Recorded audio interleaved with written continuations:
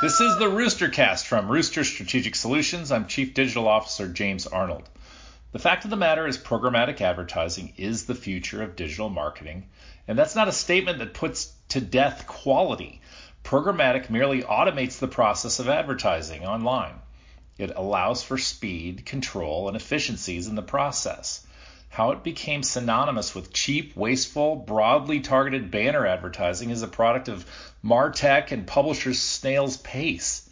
Streamlining the process is of secondary priority behind privacy and transparency, but it's really just a matter of growing up.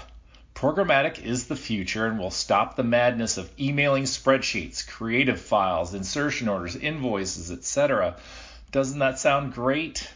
Well, it did back in 2009 when real-time bidding was born. It's been 10 years. There's so much work still to be done. This is the Roostercast.